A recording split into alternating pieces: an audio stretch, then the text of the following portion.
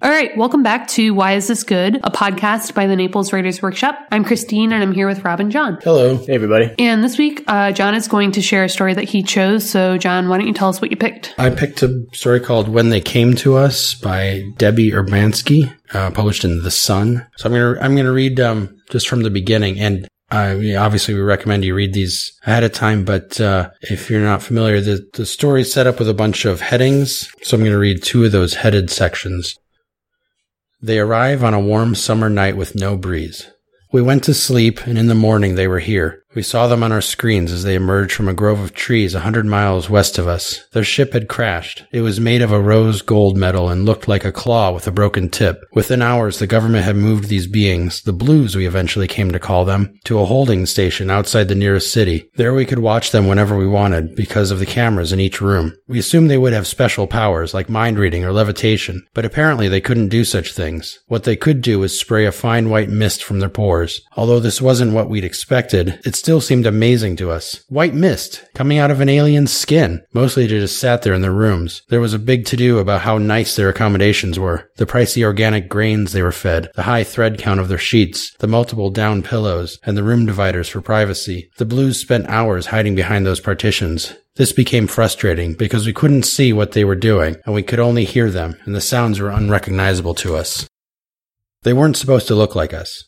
Science teaches us that creatures adapt to their unique environments. Surely the aliens' home planet must have differed from our own, yet the Blues did look almost like us, or like imitations of us. They looked as if they had done their best to look like us. They even began to mimic our speech, though their voices were pitched ridiculously high, higher than a human child's. Their skin, of course, was blue, as were their nails and hair. Mrs. Durand, who had lived here in town for many years, was disappointed. She wanted the Blues to look like her dead husband, like in that old sci-fi movie about aliens who look like the form of people's deceased loved ones. That was useful, what the aliens in that movie had done.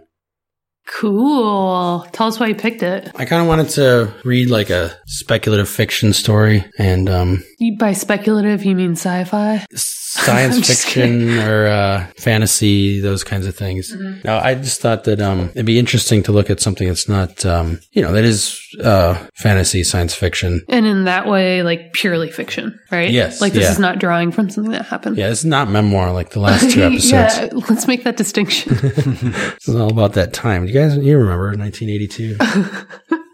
What did you like about it? Well, I liked what it did, the way it introduced an alien species, and I liked that it was told in this kind of like Rose for Emily style, a POV where it's all the town's point of view. It's this collective we. I thought you don't see that a lot. I like that as a narrator almost. Yeah, as a narrator. And then I liked the way it ended with the massacre.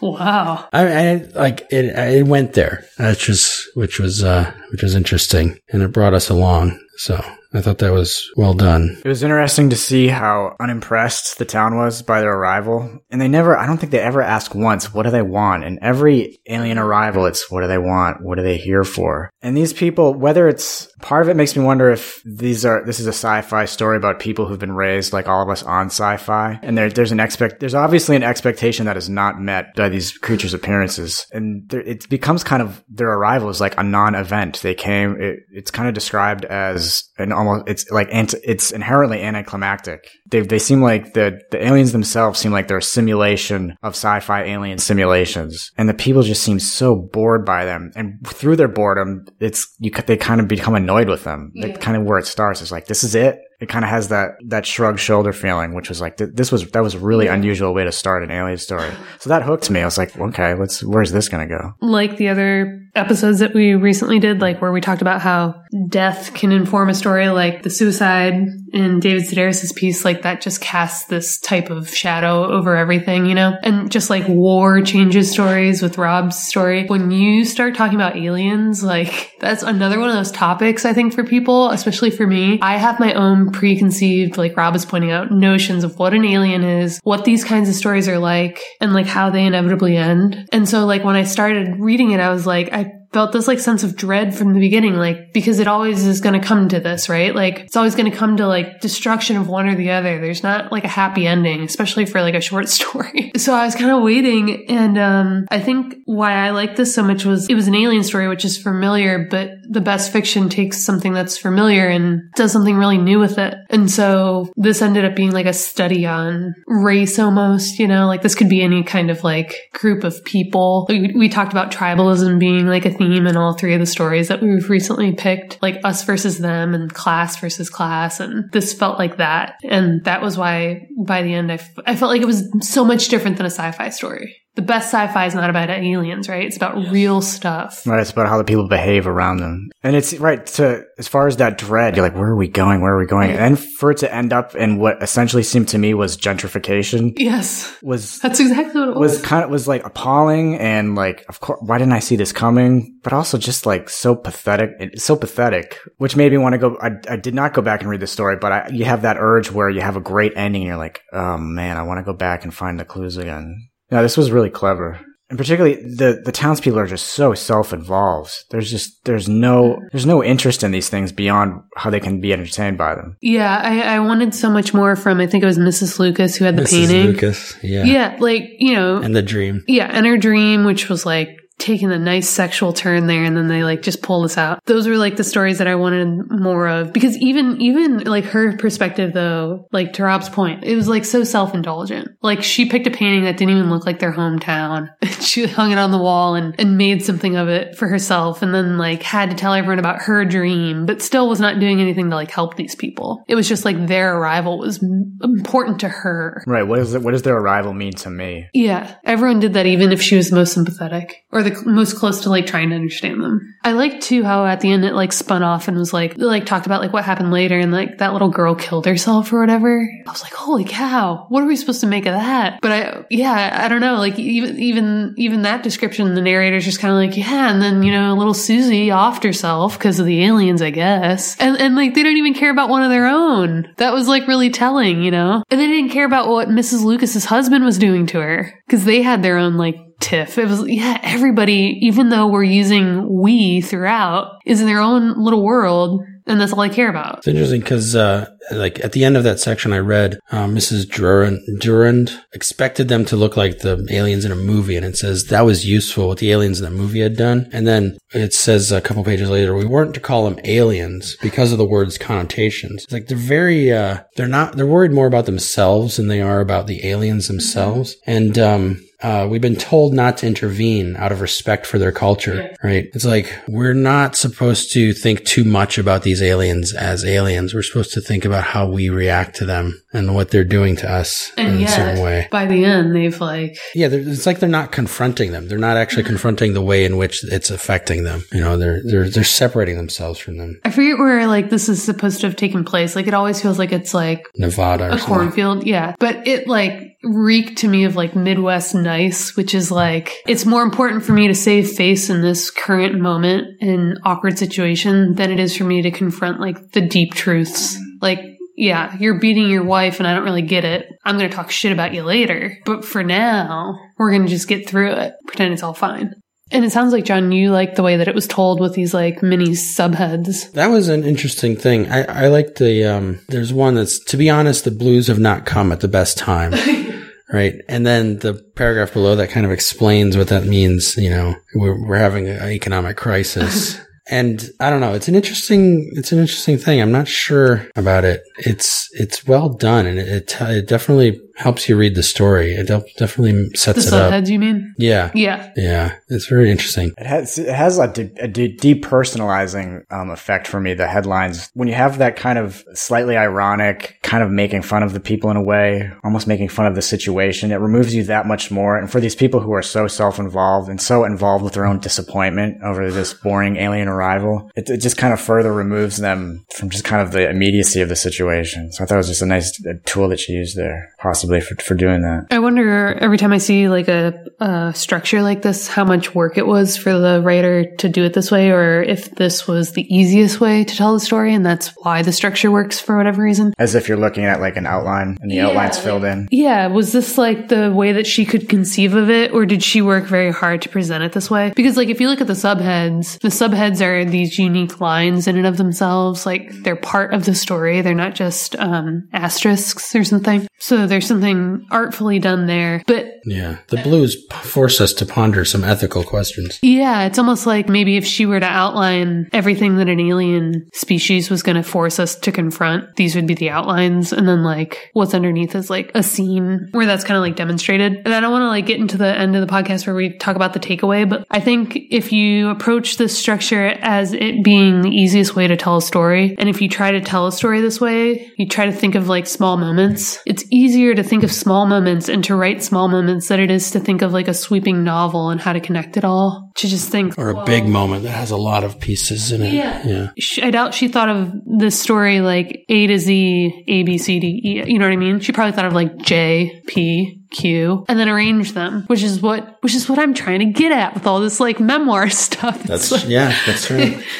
Well, I mean, like that one, the blues force us to ponder some ethical questions. That follows immediately on the paragraph that ends the previous section. Is the girls arrived at school that day shaken. They thought, wrongly, as we all sometimes did, that because the blues had 2 arms, 2 legs, and a head, they would act like us. But they were not human. They were something else. So this assumption we had to keep reminding ourselves was untrue. And then the next heading is the blues force us to ponder some ethical questions. It's kind of like, okay, they're not quite human. So it leads right immediately into that next heading. So I don't think it was just merely an outline, or if it was a detailed outline, or very well composed or rearranged. And because everything, I don't think you could remove them, but they're kind of standalone. They're not quite standalone. I don't think. I think that they need one another. Mm-hmm. Yeah, they build into each other. Have you guys seen like on Instagram and Twitter lately the comic Strange Planet or something by Nathan Pyle? I think his name is. I don't use those platforms. Cool, Rob. So we'll link to it. But there's this comic, and the aliens are blue, and they're all doing human things, but the dialogue is like alien dialogue. So instead of saying like reading a book, it's like I'm consuming the text or something. And it's like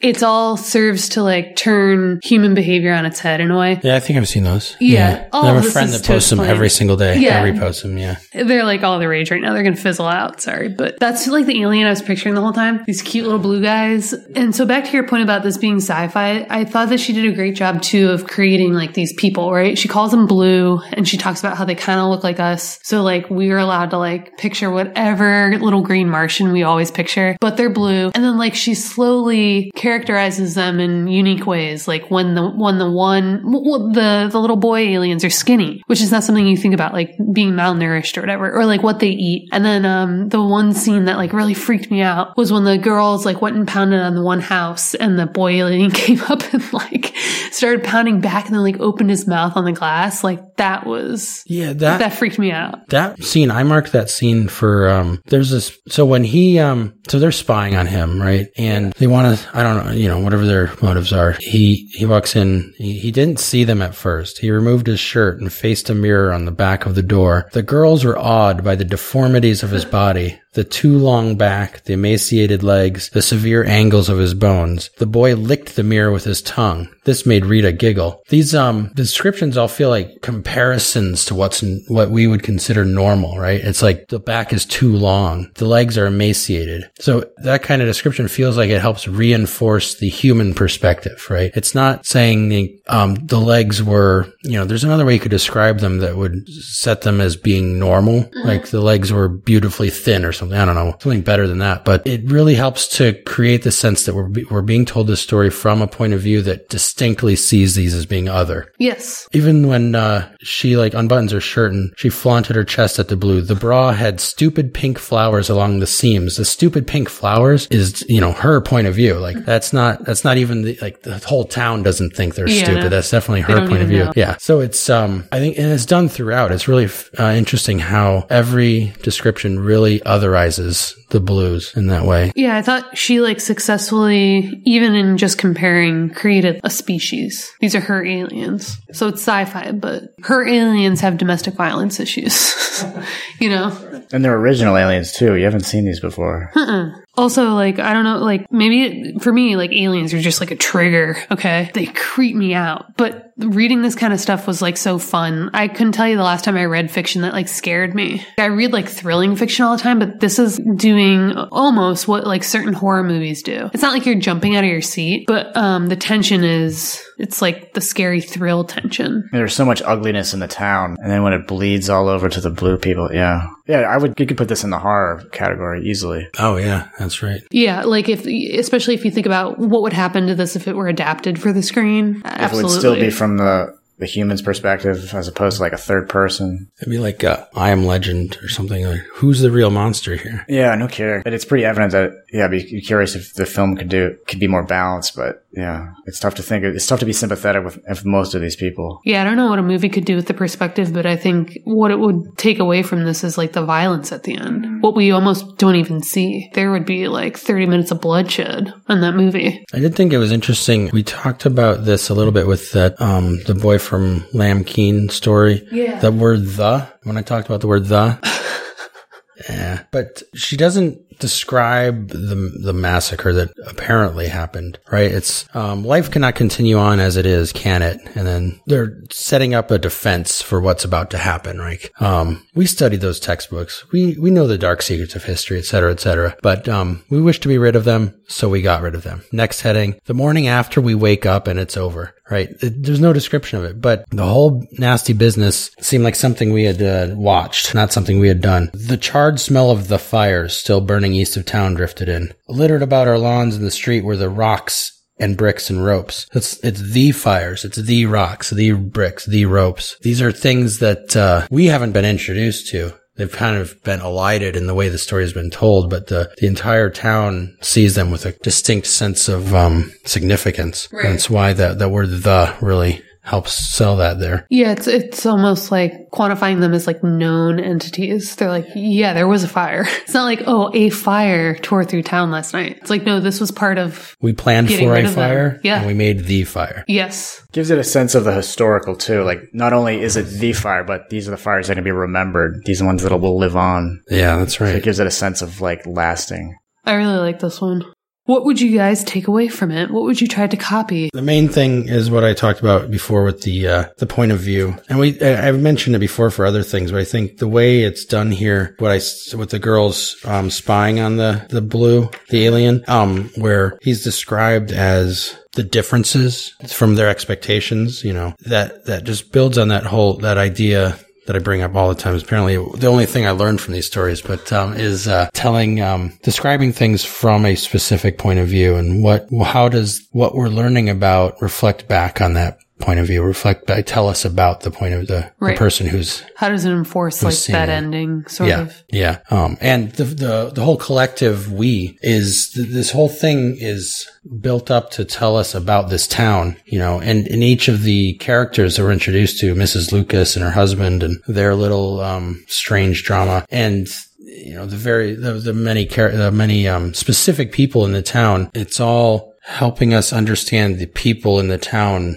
Even though we're describing the aliens, we're learning about the people in town through that description. Yeah. Oh, yeah. So that's something to take away. I just really like the way that it's told with the subheadings. And I think if you're trying to tell like a longer story like this, it really helps to write it in small chunks. That's like the only thing that's ever gotten me through like longer pieces, is to think of like the scenes I most want to tell. And rather than forcing myself to start from A and build up to that scene, I just like let myself write the most exciting, fun part to write. And then I let myself write the next second fun thing, and I avoid all the hard stuff until the end. And then like pretty soon you have like this complete story. But the bonus is that you can probably arrange these chunks into the strongest version of the story, but as separate little scenes, they are nice as a reader too. I found this to be an interesting example of when you have characters that are preconditioned by something they've either been seen on TV or on the internet or whatever, and when they encounter it, kind of what are the consequences and how do they react and how do they behave? And kind of one of the senses that I'm just realizing now that I got from the story is when that does happen, there's almost kind of a slowness to the characters. There's a kind of a literal going through the motion, not slowness as in intelligence-wise, but just the behavior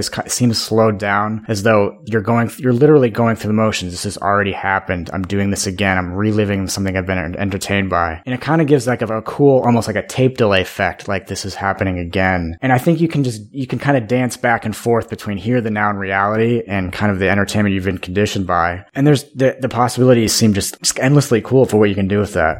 I thought this was another really good episode, and I liked all 3 stories that we picked, so thanks for tuning in, guys. See you guys.